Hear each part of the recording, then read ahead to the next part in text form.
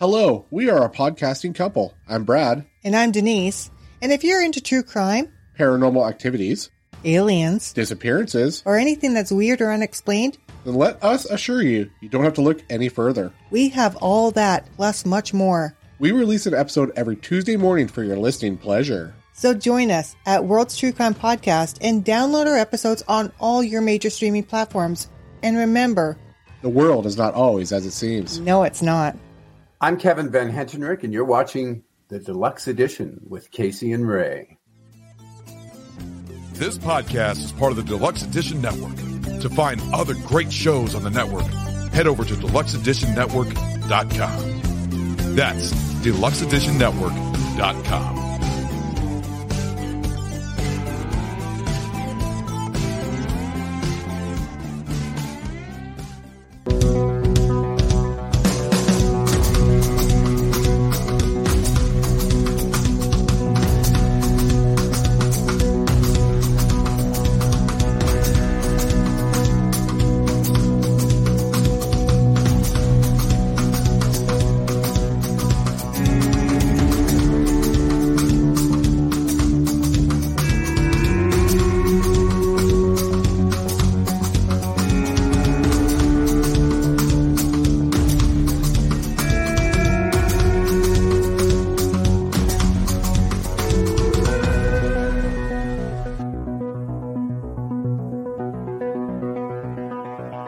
Hello and welcome to another episode of Deluxe Edition. I am your host, Casey Shearer, and joining me, as always, Ray, the podcaster. How you doing tonight, Casey? Good, Ray. I'm going to say right off the bat, I'm not exactly sure how I got through this peanut butter porter during our episode with Barrel Aged Flicks and the Elvis episode, because this is disgusting. But other than that, this has been a great night so far. We interviewed Bobby Ray Shafer. How do you think this one went, Ray? Well, I'll sum it up like this, Casey. All right. At one point, the Human Centipede movie came up, and all I could think of was, listen to this guy talk, is imagine if he was the guy at the front of the centipede, how much better that movie would be if they just turned him loose and let him talk about it, like what was happening in that movie. But no, Bobby was awesome. He was so much fun to talk to. Yeah, Bobby has basically retired from Hollywood, living in West Virginia right now, and he's a great storyteller, and he's got a lot of stories that he does not mind sharing, and has already agreed to be on for another episode. So that will be scheduled down the line. Yeah, great episode, man. He's a good dude, really good dude. I mean, how many people will tell you? Like, not many people will invite you, to dinner and shit after you've meet them through the internet, Yeah, it's pretty cool. He's a good dude. Let's get into the interview right after these quick messages. We are a part of the Deluxe Edition Network. You can find all of the other great shows on the network over at deluxeeditionnetwork.com. And the podcasts of the month this month are Spoil My Movie and World's True Crime. Find all of their links over at deluxeeditionnetwork.com. You can find our show on Instagram and Twitter at Deluxe Edition Pod 1E.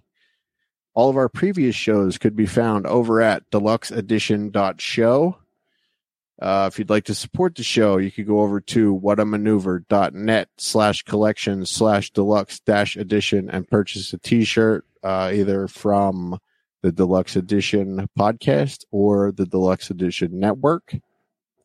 Or you could go to patreon.com/deluxeeditionpod and sign up over there, and I will send you the unedited episode immediately after the recording.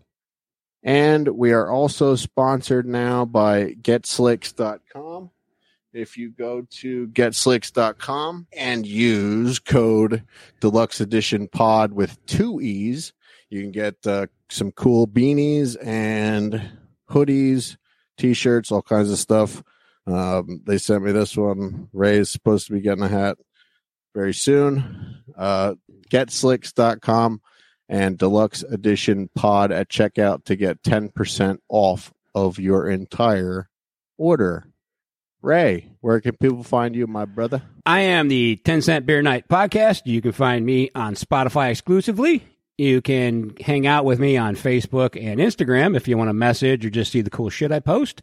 And you can buy all kinds of cool merch at my TeePublic store. So go buy stuff.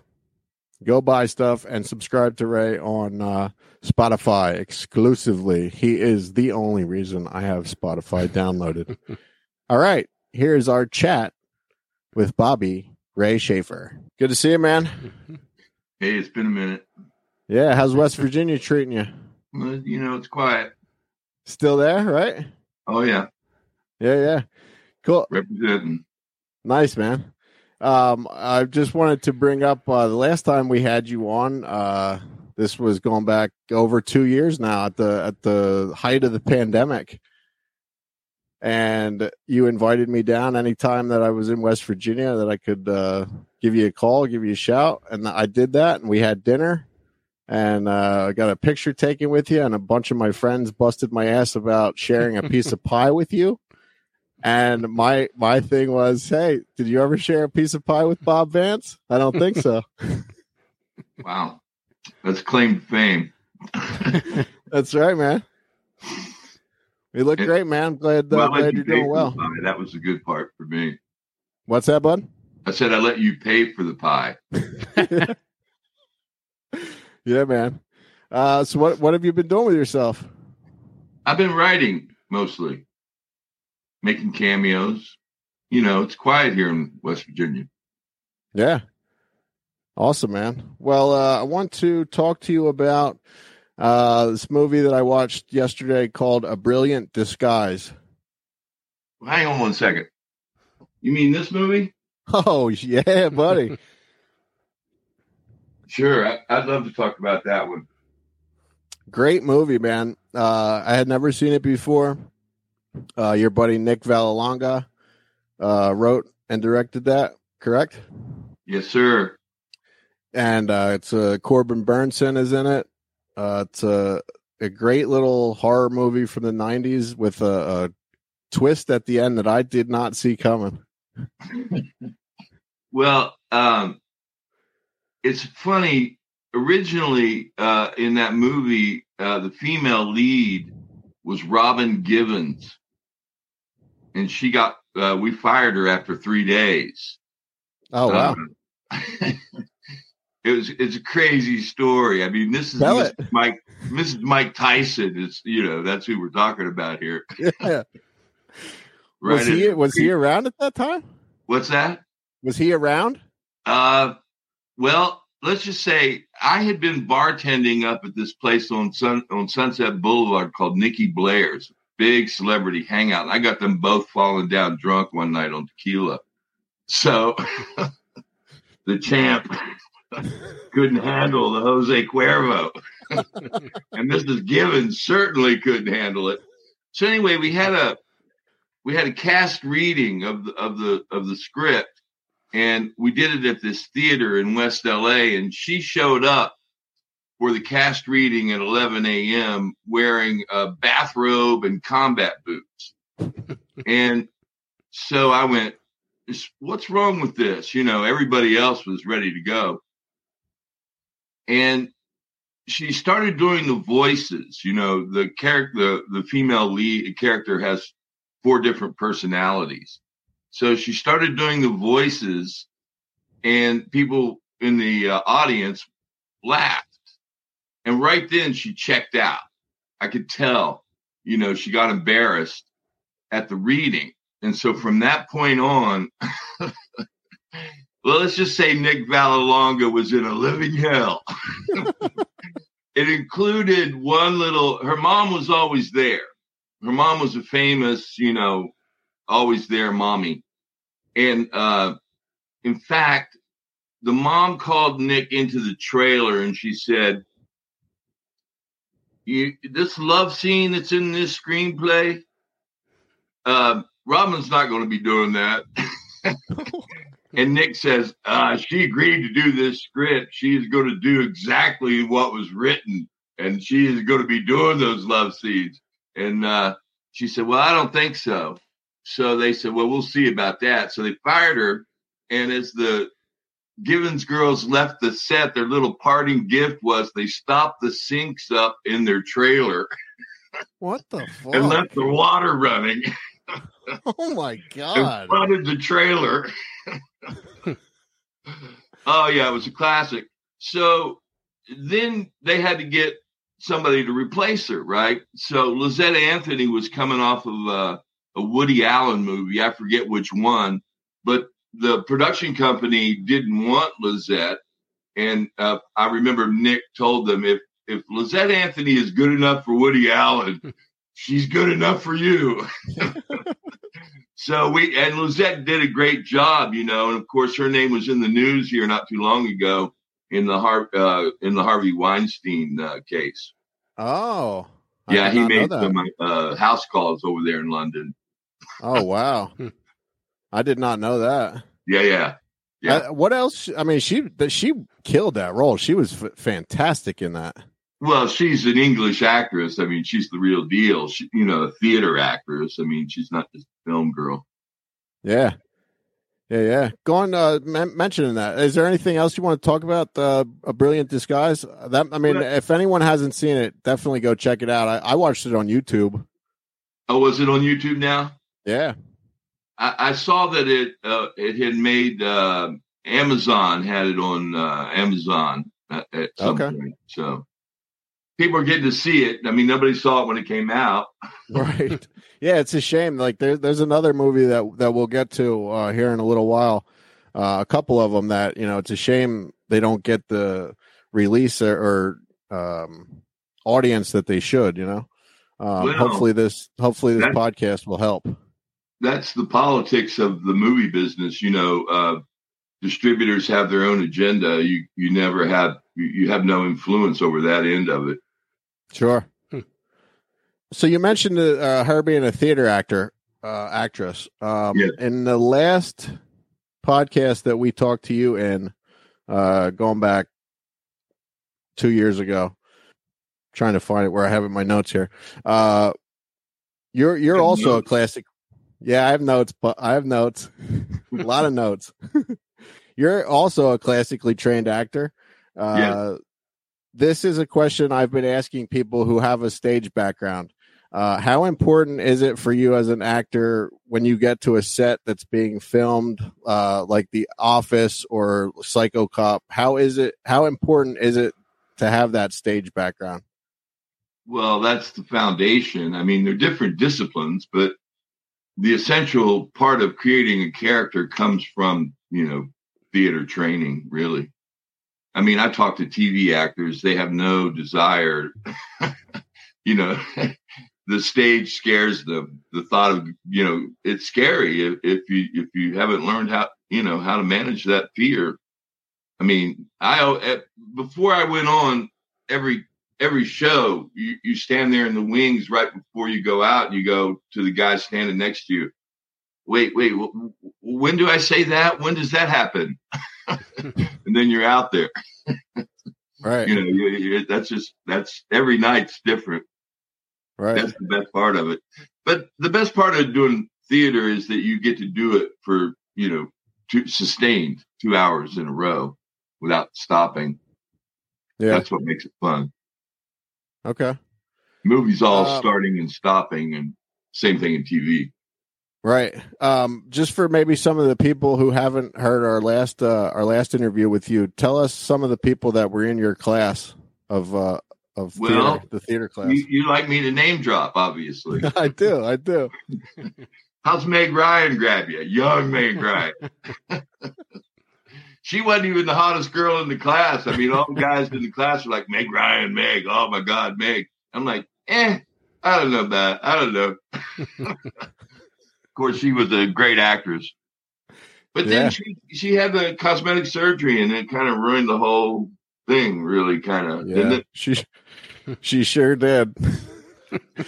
But Ray and I talked about that on 50 or 60, and you're on that playing for that team. Nick Cage, Eric Stoltz, Michelle Pfeiffer, Sean Penn, annoying little brother Christopher, who he and I got into it one time. Oh, yeah? Oh, yeah. Tell us that story. Well, let's just say that I ended up showing respect for the place, you know. Yeah. He had it coming. He had a big mouth on him. Yeah. Well, it came across in his movies. Like some actors, you can tell how they are in real life just by the way that they are on screen. You know, that was the drugs for him. Sure. Yeah, beer muscles. Sure. I didn't like his chances. No. I've been next to you. You're a big dude, and this was definitely, you know. Well, I'm a hillbilly too. I'm not a California boy. There's only two kinds of hillbillies. There's the little guys like me and the big guys like Bob, and it doesn't matter. They can all fight, so it's a bad thing to do. Not a lot of quit in them, that's for sure. You can beat them. They're just not going to quit. So I'm not sure if you can see my shirt here, Bob. I'm sorry. I Heart Psycho Cop Returns. Oh, yeah. I like that shirt. I have one of those. So let's talk about Psycho Cop a little bit. Sure. Were there originally supposed to be 5 movies? Is that true? There was a 5-picture deal signed, yeah. But that was just the Cassian Elway's the executive producer protecting himself financially. You know, I was pretty excited because it was $1.2 million. Hell yeah. You know, and I'd already spent it. I mean, it was smart. I mean, it was laddered, you know. The third film was worth $250, the next film was worth $350, the next film was worth $450, you know. Sure. But we didn't get that far. So what exactly happened? I mean, what? Well, he became an agent. He stopped being a producer. He became an agent. So that ended you know, the production. Oh, okay. He came back to it, you know, 15 years later, but not interested in Psycho Cop anymore. Although he used to brag Psycho Cop built his house. And I'd be like, where's Psycho Cop's house? Psycho Cop didn't get a house. So I keep mentioning the last time that we spoke to you. So you mentioned Psycho Cop 3 that you're writing, Hip Hop Psycho Cop. I wrote it. The script has been done, but I never sent it to Cassian. I gave it to Adam Rifkin and Nick Vallelonga. They both liked it, but I don't know if I want to do it anymore. You know, I mean, I saw it as doing it as a pure horror film, you know, with some comedy. I mean, you have to do some comedy with that part. Sure. I was going to talk to Satan directly on the iPhone. I thought that was funny. Yeah. You know, bring him into the 21st century. Sure. Well, horror last year, 2022, and this year there are. It's an upcoming episode that we're doing. I think next week, maybe the most anticipated horror movies of 2023.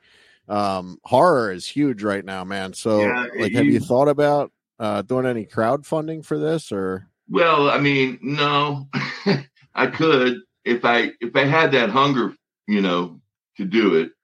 I mean, I don't know. Make me an offer.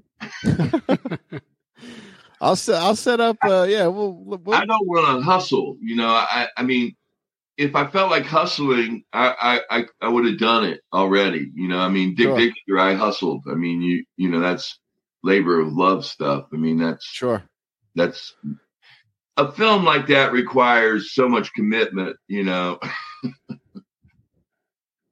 I mean, especially I would be producing it, so sure, that's a lot on the plate. I mean, I don't want to do it on a shoestring anymore. You know, I mean, I did that already. I mean, I think you're supposed to do that at the beginning, not at the end. Sure.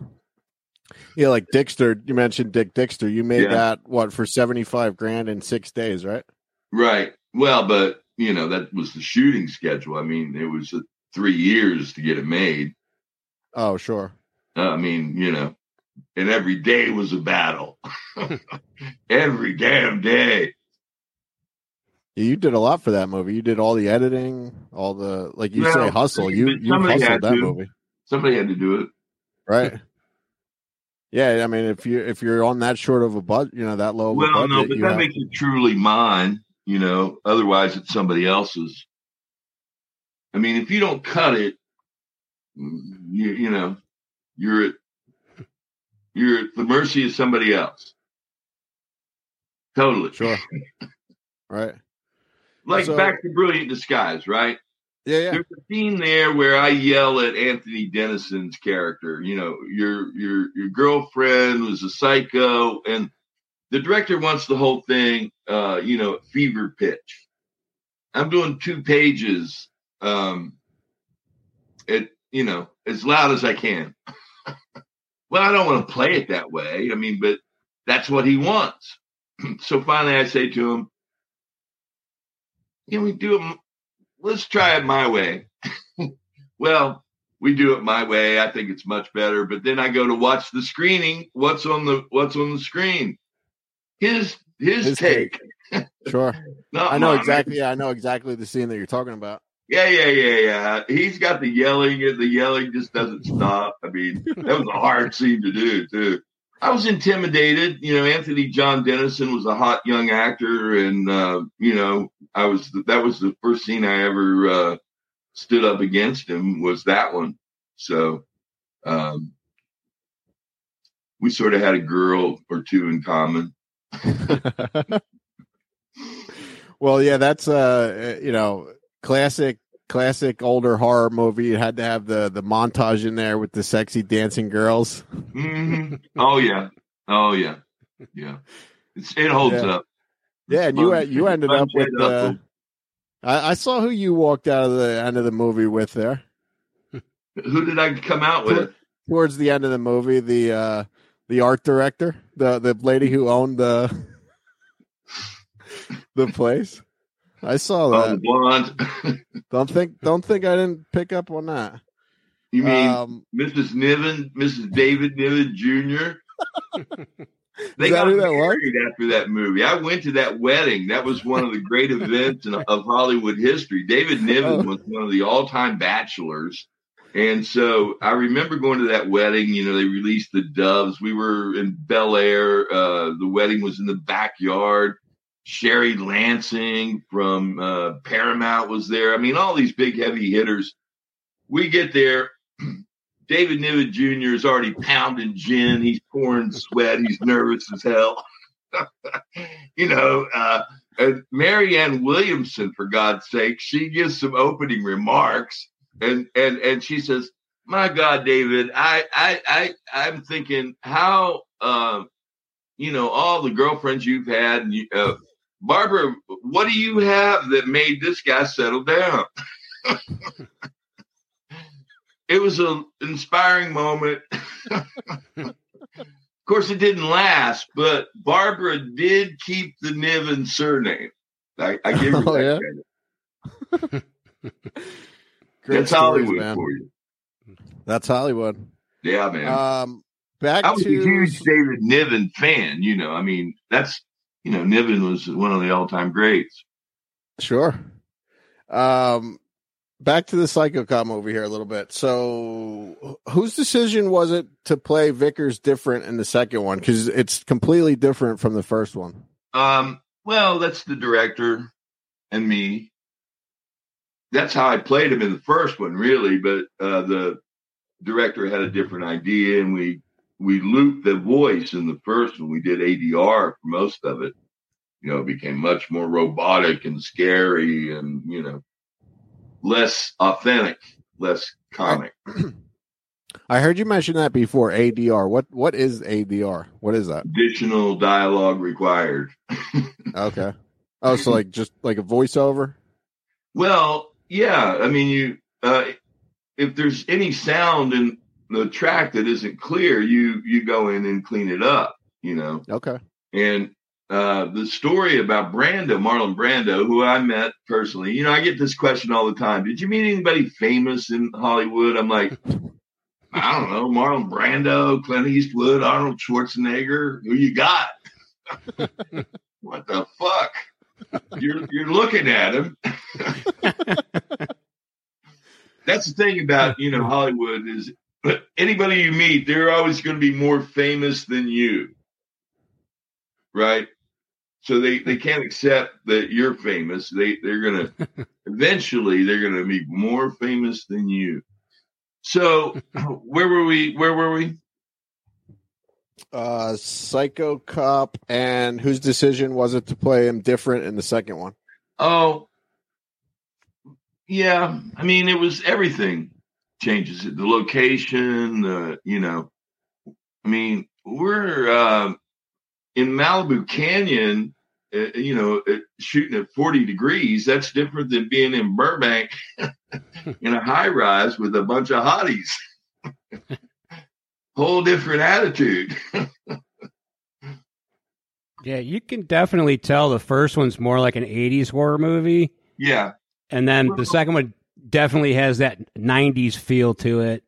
The director was a very stuffy Southern gentleman. There's no swearing. There's no nudity. He had a completely different idea. And Adam Rifkin is he's proven himself to be an iconoclast. I mean, he's marching to his own drummer. Always has. Take a look at a film called The Dark Backward. Tell me he's not, eccentric. All right. Write that one down, Ray. Oh, yeah. And he did that film with Burt Reynolds' last movie, The Last Movie Star. Oh, really? Oh, that was him? Yeah.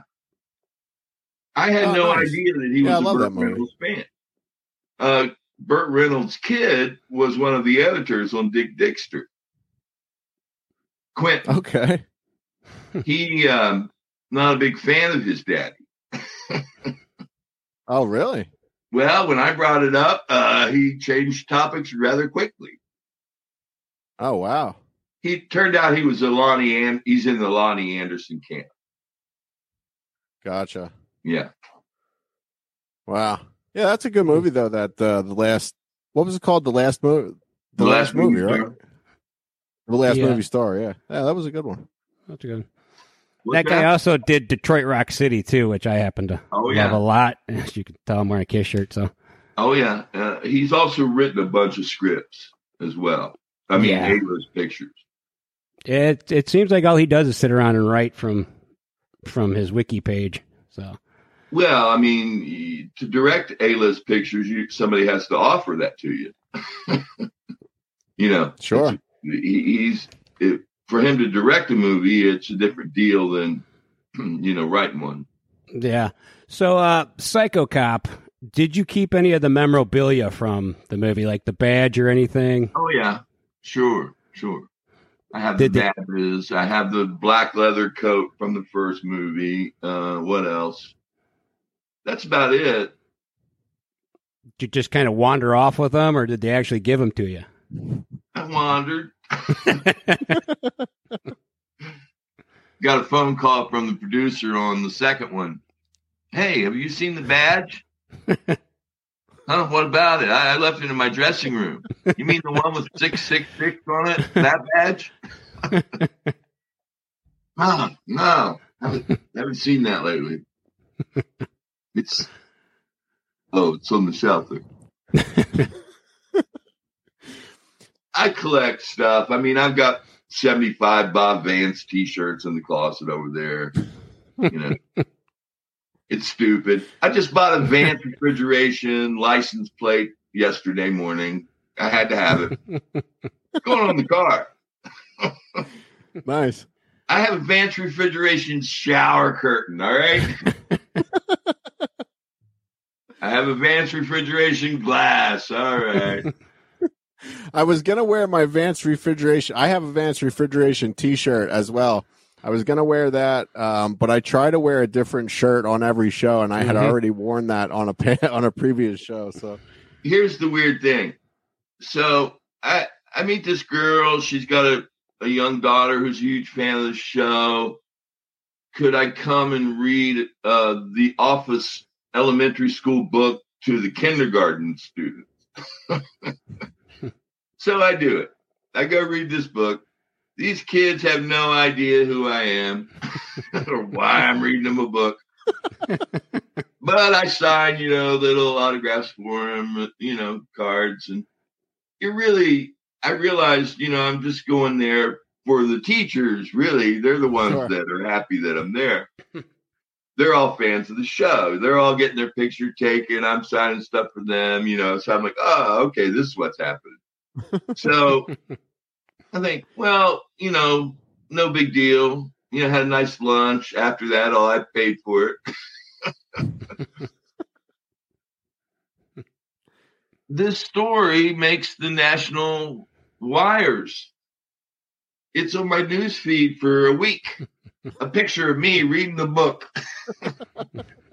Charleston actor reads to school.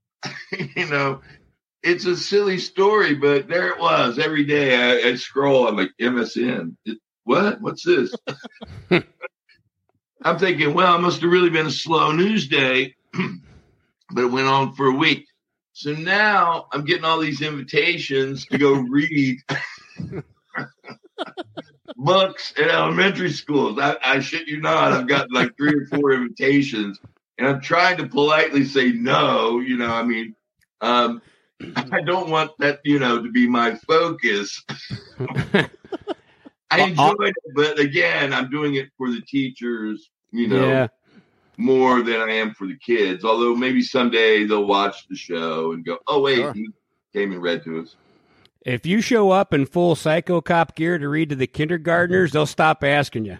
Well, when I showed up to read the the Dunder Mifflin story, I open my mouth. I say, hello, I'm Bobby Ray. And the little girl raises her hand. She goes, you're scary. I go, I wasn't even trying. That's funny. I have 2 more quick questions about Psycho Cop. So the Rodney King scene where you're getting beat, did anyone actually hit you during that scene? Well, we filmed that scene twice. We did it. I did get hit originally in the first one. We didn't use it. We had a problem with focus, so we had to redo it. Adam Rifkin had hired these locals, people that lived in the area, alcoholics and homeless people, and he was peopling the scene with them. And he was actually giving them a bat, so I could smell this one guy, and he was hitting the hell out of me with this Whipple bat. So I grab it. I'm like, Rifkin, who is this? And he goes, he looks great, Bobby. And I'm like, if he hits me with his bat one more time, I'm going to shove it up his ass. He stinks. The weird thing, though, was we were shooting on Santa Fe and 5th, which is really rough area in LA. And I had the burn makeup on my face. And this little kid had been in a car wreck with his family that night right in front of the bar. And then he came into the bar and I did this slow turn, forgetting that I had that face. He took a look at went running out of the bar. I was like terrorizing people, not even trying. That's awesome. So the last thing I wanted to say about Psycho Cop is it's about the second one. Julie Strain just recently passed away last year. Anything nice to say about her? Oh yeah. No, she was awesome. She gave me a signed Penthouse, her cover, and it said, Bobby Ray. I still have it.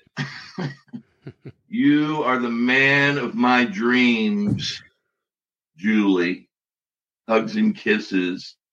And I said, I've always told people that's the only time that she ever wrote that.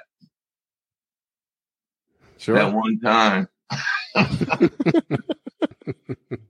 She never used that one. Because I always use the same one. I always use best wishes or keep cool, those kind of things. But hers was, you are the man of my dream. I believed her. I had Lar Park Lincoln sign something for me one time, and she signed "Watch Your Back," and she said, "I don't know why I wrote that. I swear to God, I've never written that for anyone else." I was like, okay, sure. Your first mistake was believing in actress. Never, ever, ever, ever. All right, let's talk about Kenny Rogers. You worked with Kenny Rogers not that long ago, right? Ray and I were talking about this before. I said something earlier about not that long ago, and he said that was 2005. I was like, well, that's not that long ago. Was that when it was? No, I'm not sure when. I'm not sure when the guy. It was a Geico commercial, right? It was later than that. Yeah, it was. It was definitely in the 2010s. I would say 2012-ish, somewhere in there. The show was established. Maybe it was 2009, 10. I don't remember exactly, but that it played like 28,000 times or something like that. I mean, that was a great spot. You get to hang out with him. Yeah. I'm a huge fan. And talk to him. It's all about him. It was a very easy schedule. They're not working Kenny Rogers hard. Sure. It was half a day for Kenny. And it was hard for him to sing even that little bit, which was kind of sad because, that's a great song. The video is great too. I love Kenny Rogers. Yeah, it's a great commercial. Yeah, it's an all-timer. I saw it the other day after you posted it. I hadn't seen it in a long time, and I read some of the comments, and a lot of the comments were, "This is my favorite Geico commercial," stuff like that. Yeah. Yeah, I remember seeing it when it was on, but I didn't remember you being in it. But it's so good. I watched it so many times now. I show everybody. I'm like, check this out. Bob Vance is in this. Yeah, it was a great day. A recent movie. This is a recent movie that you did. Another great movie. You have a small part in it, but Caged with another Office castmate, Meloria Hardin. She was Jan on The Office. Yeah. What a great movie and a great character for her to play. Something that you definitely wouldn't, or that I didn't think that she would, play a character like that. She was terrifying. Hell yeah. Gum chewing, terrifying. Yeah, I haven't seen it yet. It was interesting set, I'll say that. He was working with the director was working with perspective. The whole thing was about making you feel caged by the end of the movie. I'm telling you, the walls should be closing in on you. We were shooting in really small spaces. A lot of jail time in that one. Yeah, was that filmed at a real jail? Life of an actor. Hanging out at Palmdale Correctional Facility I was down at USC, shooting downtown. Yeah, those places are rough. Yeah, it's a really good movie for. You said you haven't seen it. You should check it out. I felt that exact same way. I haven't brought myself to watch it yet. I was saving it. Sure. I felt that way though, the way that you mentioned, like that you're like, if that's the way that it was meant to make you feel, it definitely made me feel like that.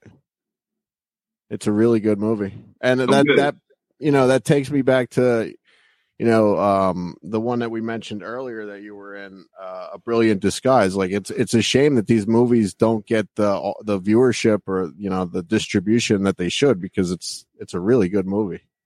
Well, what did Lauren Bacall say? Just because you haven't seen a movie, that doesn't make it old. You know, a movie's always new until you've seen it. So it doesn't matter when you've made it. You know, if you haven't seen it, it should hopefully hold up, you know, on its own. Absolutely. Otherwise, it's. I was watching a movie right before I got on with you guys, The Black Stallion. Great movie. So good. So timeless. So perfect. Couldn't improve it. Wouldn't change a frame. You know, every time it's on, I end up not being able to switch the channel.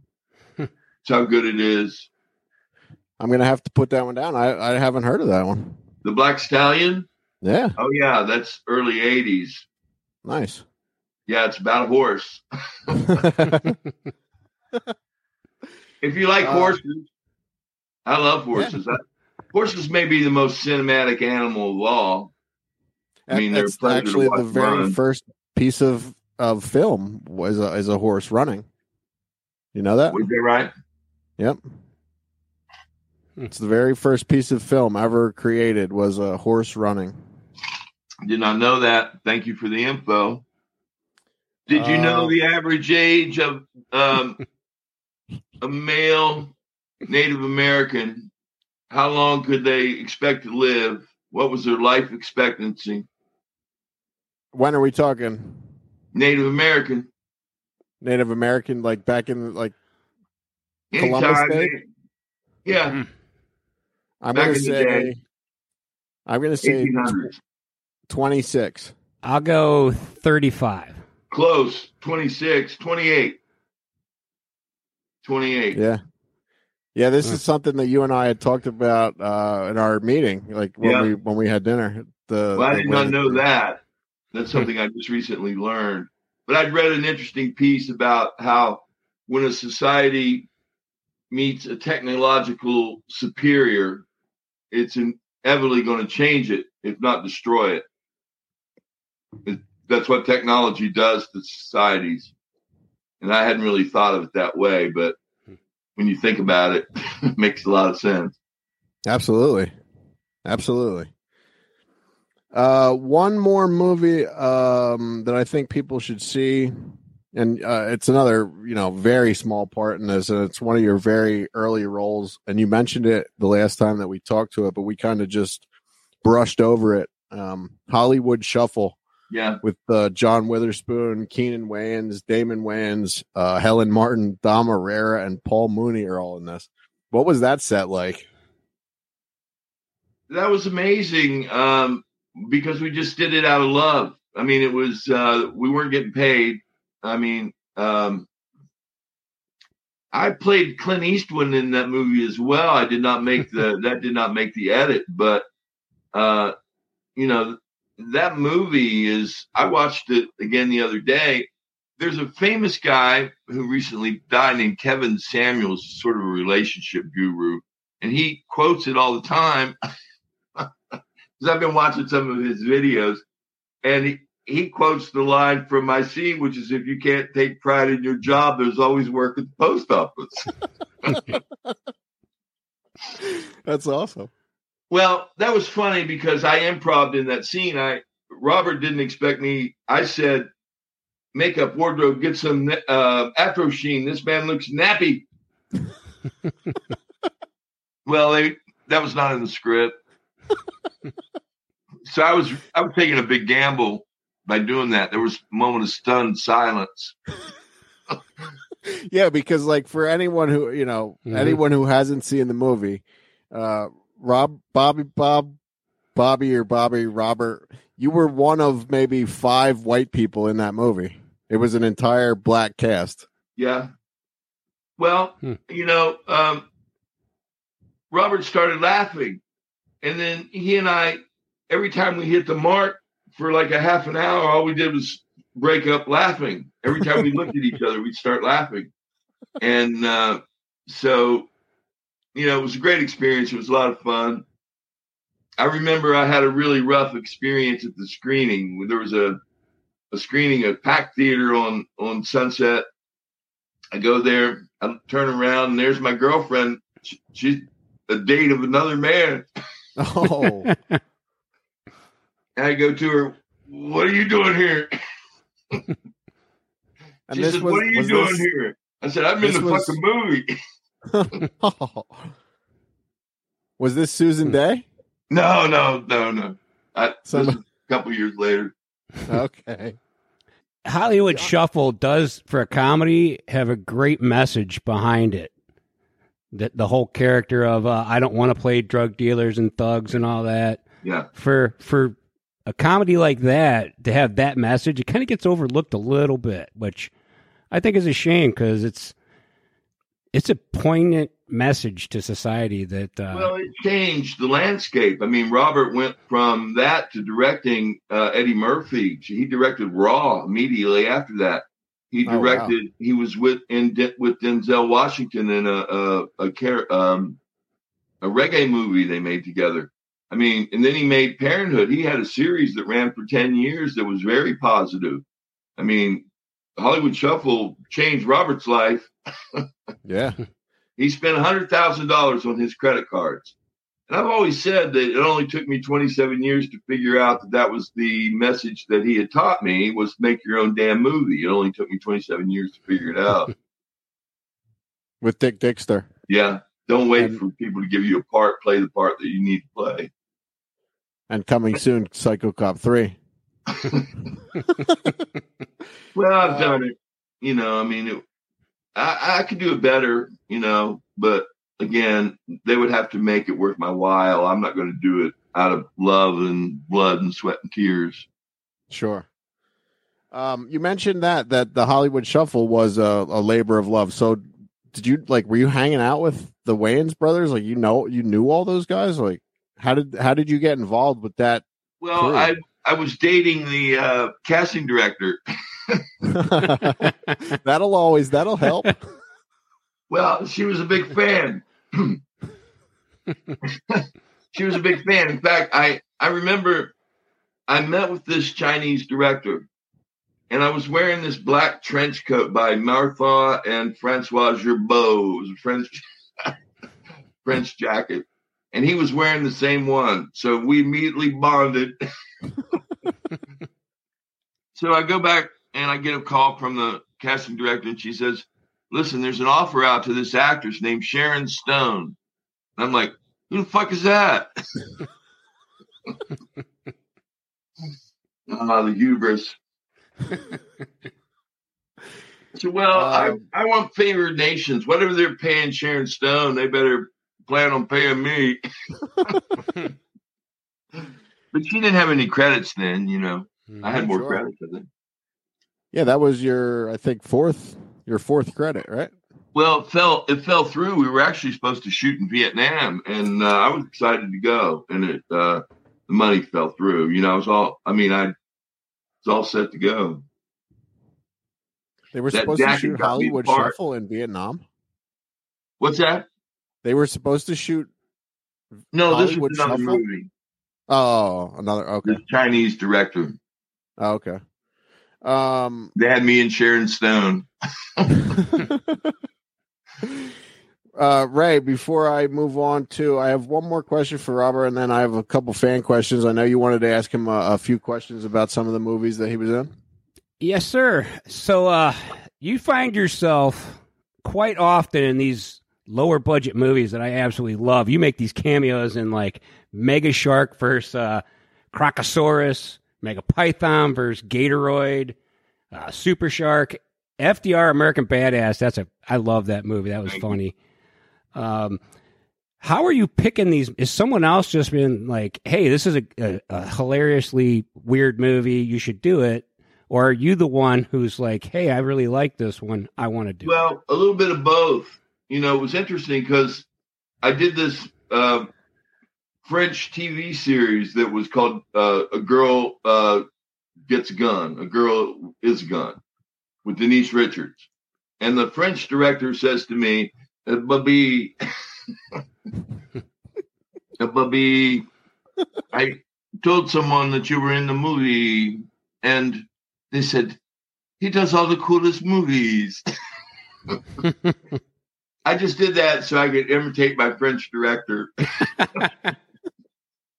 And I didn't really, you know, Although, I mean, there is some conscious effort. I mean, when I did Zombievers, there's one scene in it. I did it because it was a favor for the casting director, and it was a first-time director. I mean, those are a lot of considerations that go into it, you know. One of the mega shark movies was my cousin was directing. Super Shark, my cousin was directing. You know, that's how that happens. I mean, these weren't things that I went out and chased down.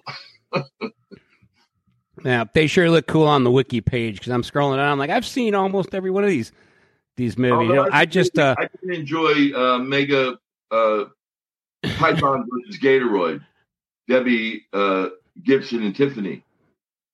That was epic, an epic film. Maybe one of the funniest films ever made, actually. Yeah, I don't know. Zombievers is pretty goddamn funny too. There's some scenes in that where I'm like, holy shit, did that just happen? I was like, this thing's going to generate millions of internet hits. Yeah. Just the title. Yeah. Absolutely. Well, that's the reason the Psycho Cop got made was the title. Cassie Elway's never even read the script. Well, that also, you know, that goes back to the VHS days. So when me and my boys would be in the store, a cover like Psycho Cop, that's an easy one to grab. And yep, this is our movie tonight, Psycho Cop. Well, it was $100 when it was on VHS. That's, you know, all VHSs were $100. Yeah, wow. That's why we went to the store and rented them. Well, it took a year. That's the biggest change, was that it would take a year from, you know, the film being released to where it got the release on videotape. Mm-hmm. But now, you know, it gets released concurrently with the release. Yeah. It streams, the DVDs go out, although people don't even make DVDs anymore. So the whole thing has changed. Everything has changed. Yeah, I went to see a movie in the theater. Yeah. Like, I still go see movies in the theater. And then I came home and I'm scrolling through and I'm like, are you fucking, like, this is on, I can watch this on TV? What the fuck? Well, some things are better in the theater. Yeah, they are. Like, I was texting Ray about this yesterday, and this has nothing to do with your career at all, but I went to see that M. Night Shyamalan movie, the new one, in the theater. Yeah. And I'm not a fan of his by any stretch of the means. Right. That was a good fucking movie, and it should be seen in the theater. Well, he knows his trade. You know. Of course, the scares, the frights that he's doing are nothing new. Well, this one was completely different. No, yeah, you're right. Yeah, the horror was invented. I mean, nothing's really changed. You can show more blood. Yeah. More gore, but that's about it. Yeah. You mentioned A Girl Is a Gun. Ray mentioned going to the Blockbuster. We had Hollywood Video and picking something up because of the cover. This A Girl Is a Gun. Scrolling through your IMDb page, the cover of that makes me want to watch it, but I can't find it anywhere. The script is terrible. I'll say it. The script is terrible. Really? I never understood the script. It was a miniseries. It was a French TV miniseries. It was designed especially for streaming. But, since the script was French, I mean, what can I tell you? Sure. Well, the I love cover their looks food. Cool. I love their sauces. But movies, I mean, they don't make American movies. They make French movies. Sure. French movies are best left to Frenchmen. That's my feeling. I could be wrong. I don't think I am. Yeah. I went to the Cannes Film Festival one year. Psycho Cop went there. No way, really? Yep.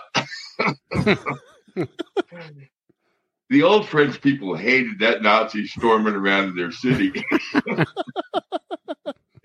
Because I had that fake little gun. And so all these French gendarmes would chase me down about that gun. It was stupid.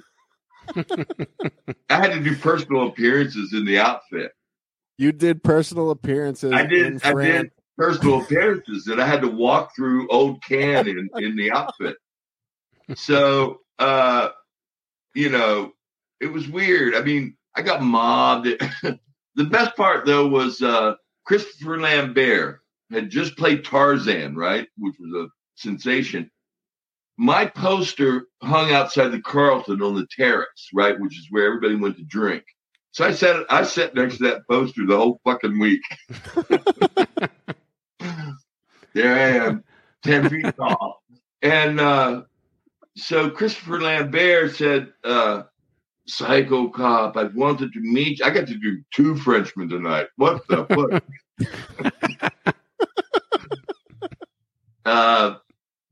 I've wanted to meet you. I'm having a party on the yacht tonight. Can you come out? I'm like, me and my friends could come out. We're not doing anything. So we went out on the yacht. We had a good time. It was a hell of an evening, night, morning, day, week.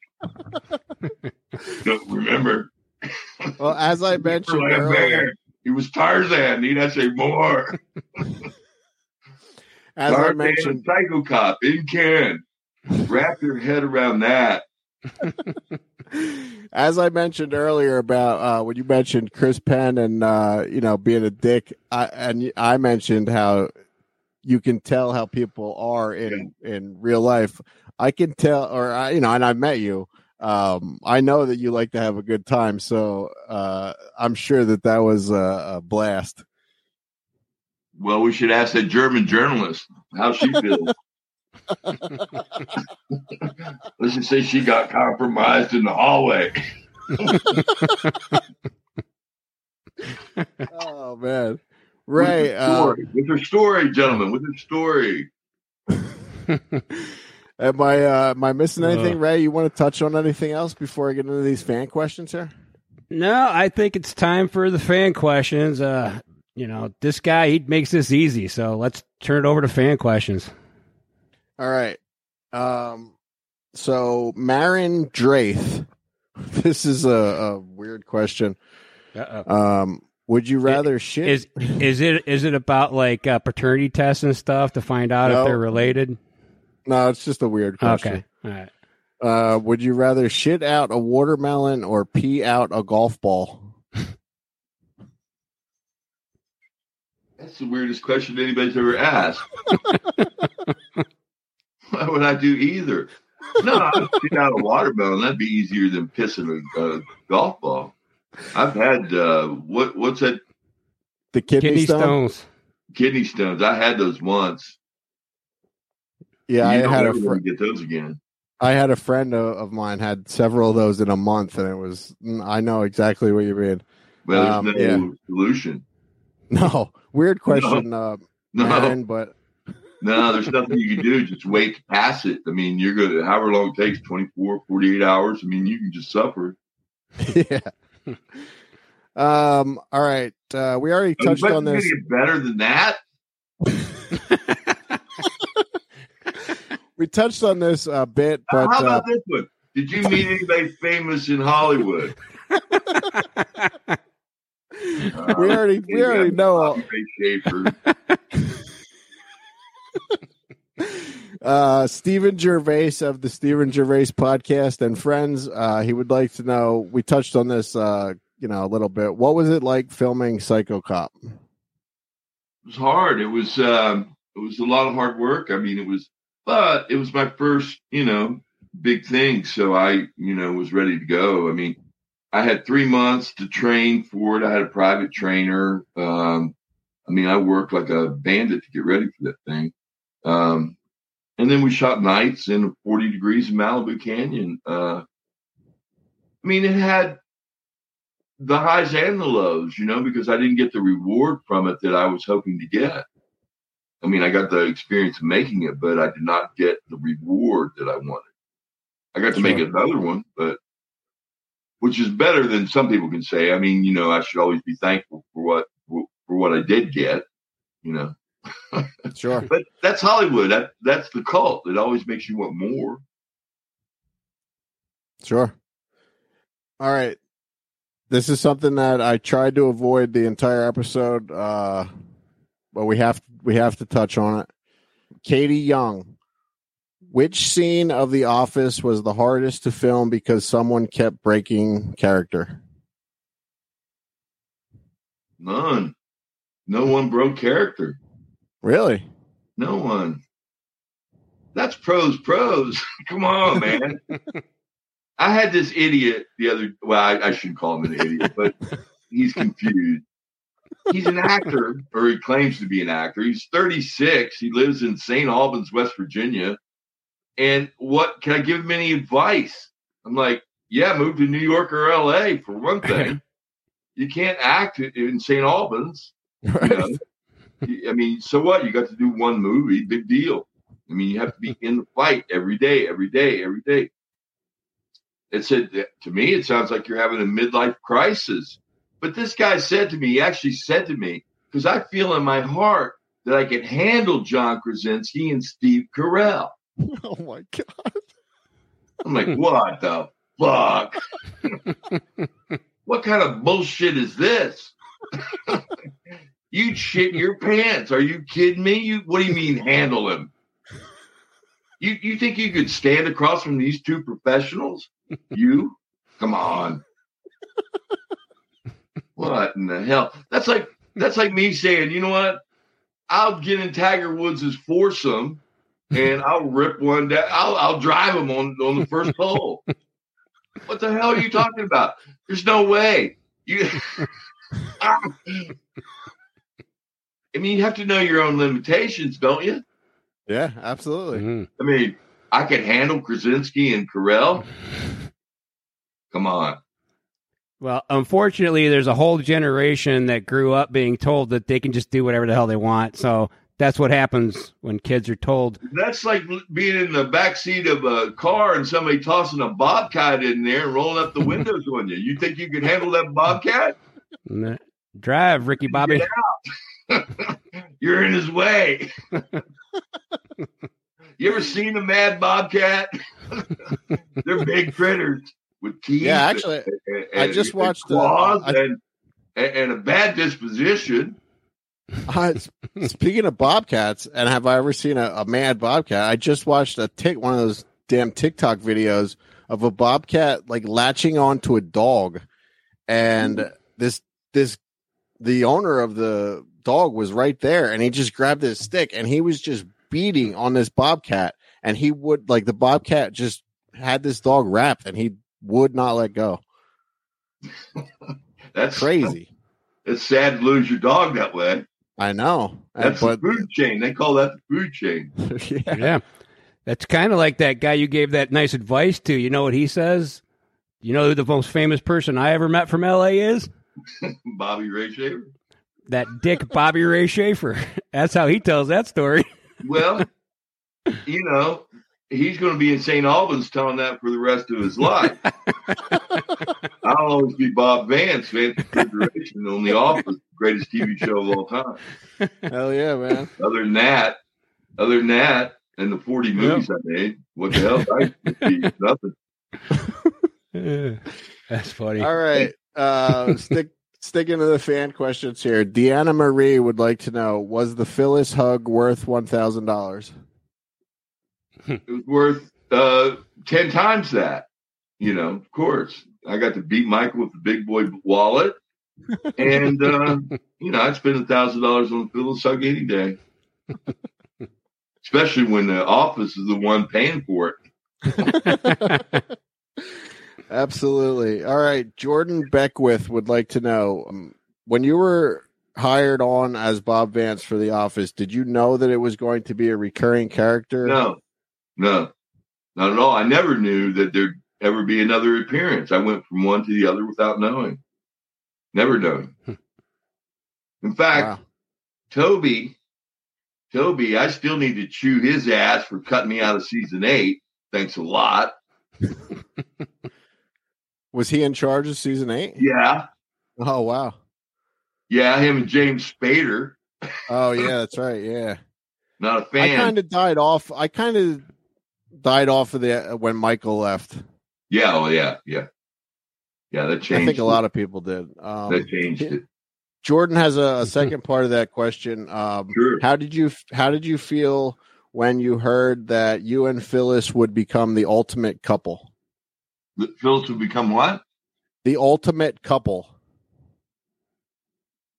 Who said that? This was Jordan Beckwith. He said, also, how did he feel when he heard that you and Phyllis would become the ultimate couple? Like, you guys, it's still, there's several lists that Phyllis and Bob are. I get that. We made that happen. We played True Love. We always said, let's make this true love, your first love. So that's what we played, and that shone through without even really trying. Yeah. I mean, the thing about Bob is every scene that he's in is all about Phyllis. He never makes a scene about himself. Right. Well, yeah, you did it so well that in our last interview, I asked you if you guys actually hooked up. Like, was there an actual relationship between you guys, because you did it so well? I'm a hell of a good actor, boys. I ain't that good. That's why they call it acting, gentlemen. Now, sometimes you maybe need to stick your fingers in there and get burned a little bit. I've had that happen a time or two. Generally, as a rule, though, you don't come up to the line, but you don't cross it. Sure. All right, Bob, this has been great, man. I have one last question for you, and then we'll close out here. Is there anything that you want people to know about, maybe that you've been in, but maybe doesn't get enough credit? We mentioned a couple of them. No, you can get me on Cameo.com. I still make the fan videos, so I appreciate those. In fact, I just made someone's Valentine's Day cameo 3 years in a row. Nice. Talk about repeating the joke. Was it with the same person? 18 years. You going along with it for 3 years. This guy's wife is sitting there going, holy shit, not another cameo from Bob Vance for Valentine's Day. Get me a goddamn sweeper, get me a new dishwasher, anything but a cameo from fucking Vance. What's this? The Onania Club that is listed on your? That's a weird story. I got this phone call from an email message from Tom Six, the director, and I didn't know anything about the human worm or the human centipede or any of his outlandish stuff. And he wanted me to be in this movie because he'd watched my demo reel. Wow. So I'm like, okay, first of all, in 30 years in Hollywood, no one has watched my demo reel. You're the first guy to ever watch this fucking demo. Are you kidding me? And you want to give me a job? Okay, I'll do it. It was a long day. It was a rough day. Because the girl that was playing my wife was an amateur, and she was overacting and crying. So I don't know if you've ever been around a crier. Yep. Someone who's acting, crying. It's a long day. You have to keep your mouth shut. You got to be nice. You go, honey, put a sock in it. You're killing me here. You're stuck in focus. You get that? What the? It's about a woman who shows up to tell us that my son has died, and then she goes and masturbates. I mean, the Onaya Club. It's high art. All right. All right. We can skip that one, Casey. Yeah, I don't think that's for the masses. One that I don't think people should skip. I skipped it earlier, but I'm going back to it. I forgot to mention this, but it's a really good one. Another short role of yours, Awaken the Shadow Man. Another really good movie. Yeah, that was fun. Those guys were in earnest. They had a good time. It's funny to watch young egos at work. Sure. Yeah, you're in that with, if anyone hasn't seen it, James is in Barty, Gene Smart and Emily Gene Summers. Smart, Gene yeah. Smart. You played your ex-girlfriend in the That's right. film. That's right. Now that I would have never mind. All right, Robert, Bobby, this has been awesome, Thank man. you very much. Right? Am I the first repeat? No. I'm sorry. No, but you could be the first three-peat, probably. Okay. I had the first repeat for Cameo. For Valentine's Day. Yeah, That's right. we'd love to have you back, man, anytime. Just let me know. Sure. Where can people find you? Plugs, all that good stuff. Cameo.com/Bobby Ray Shafer. Cameo.com/Bobby Ray Shafer. All right. Yes, sir. The links will be in the description. So thank you again, Bob. Thank really you. Appreciate it. Appreciate it. Yeah, And, a lot of fun. We'll talk to you next time. I will. See me in WV. I will. All right. All right, brother. Good night.